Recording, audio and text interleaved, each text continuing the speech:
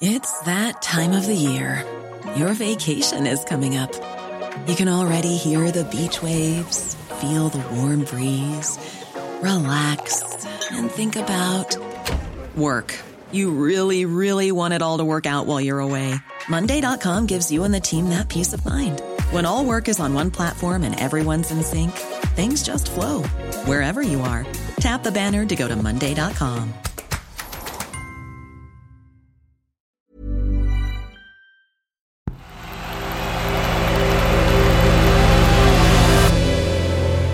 The Playmaker. Hi, I'm Andrew, and this is The Playmaker. One story every day to make sense of the world of football. Today, Phil Jones's tale of remarkable resilience.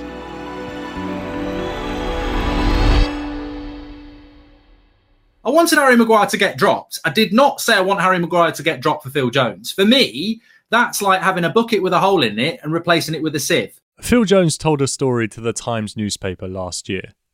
He was walking along a road with his 3-year-old daughter, who was pushing a pram with her little sister in it. A man came up to Jones and said, "Hey Phil, you're It was, as you can imagine, quite shocking. A real-life manifestation of the sort of abuse he'd received online for years. For a while now, the Manchester United defender has been the subject of abuse, either because of his performances or down to the faces he pulls, captured by cameras during matches. Last year, he told the United podcast about how it's affected him in the past. I mean, I've stepped away from social media a long time ago, but it's difficult because all your friends read it, your family read it, and they're, you know, they support you. They want the best for you. They don't want to see their mate, their husband, their dad getting slaughtered all over the papers or all over the media. So it's tough because, you know, mentally I was going through a tough time. But there hasn't been criticism of him in recent years because he hasn't been playing. He's been injured with severe meniscal damage to his right knee. He had surgery to repair it. It's the part of the knee that acts as a shock absorber around the bones. But the surgeon couldn't fix it, so he removed it completely, meaning Jones just had bone hitting bone inside the joint. It's a problem he's had throughout his career, but the latest iteration of his knee injury had seen him out of action since January 2020. He described his recuperation, which included additional surgeries and rehab, as the lowest I've ever been as a human. He would come home from training in tears. But then, on Monday, 707 days after his last appearance, and much to the surprise of, well, everyone, he was named in Manchester United's starting 11 in their Premier League match against Wolves. And while United lost, his performance won him plaudits from his teammates. Here's his fellow defender, Luke Shaw.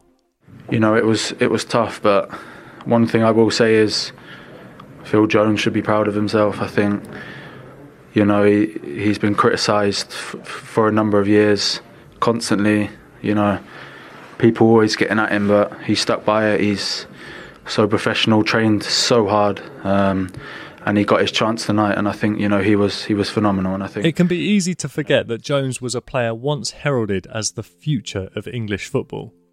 Sir Alex Ferguson said in 2013 that Jones had the ability to be United's best ever player. He was compared to Duncan Edwards by Sir Bobby Charlton.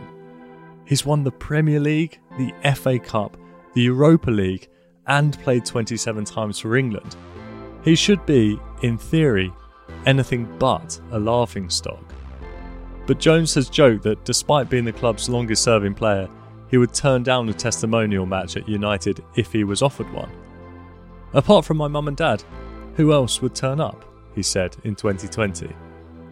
A first appearance in 2 years is a start, and by no means the end of this particular narrative arc.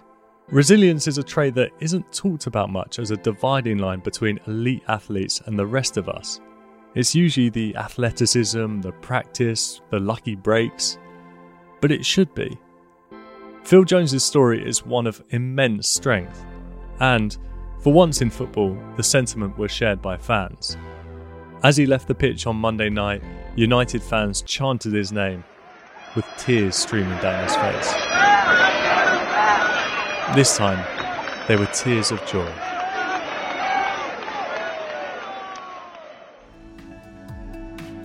Thanks for listening to The Playmaker. If you enjoyed today's episode, we'd love for you to leave us a rating wherever you listen to your podcasts. It really helps get the word out there. Today's story was written by me, Andrew Butler, and produced by Claudia Williams.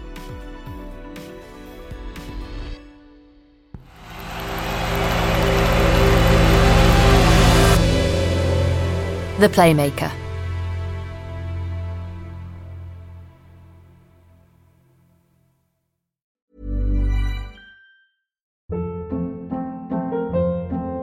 Hold up. What was that? Boring. No flavor. That was as bad as those leftovers you ate all week. Keke Palmer here, and it's time to say hello to something fresh and guilt-free. Hello Fresh. Jazz up dinner with pecan-crusted chicken or garlic butter shrimp scampi. Now that's music to my mouth. Hello Fresh. Let's get this dinner party started. Discover all the delicious possibilities at HelloFresh.com.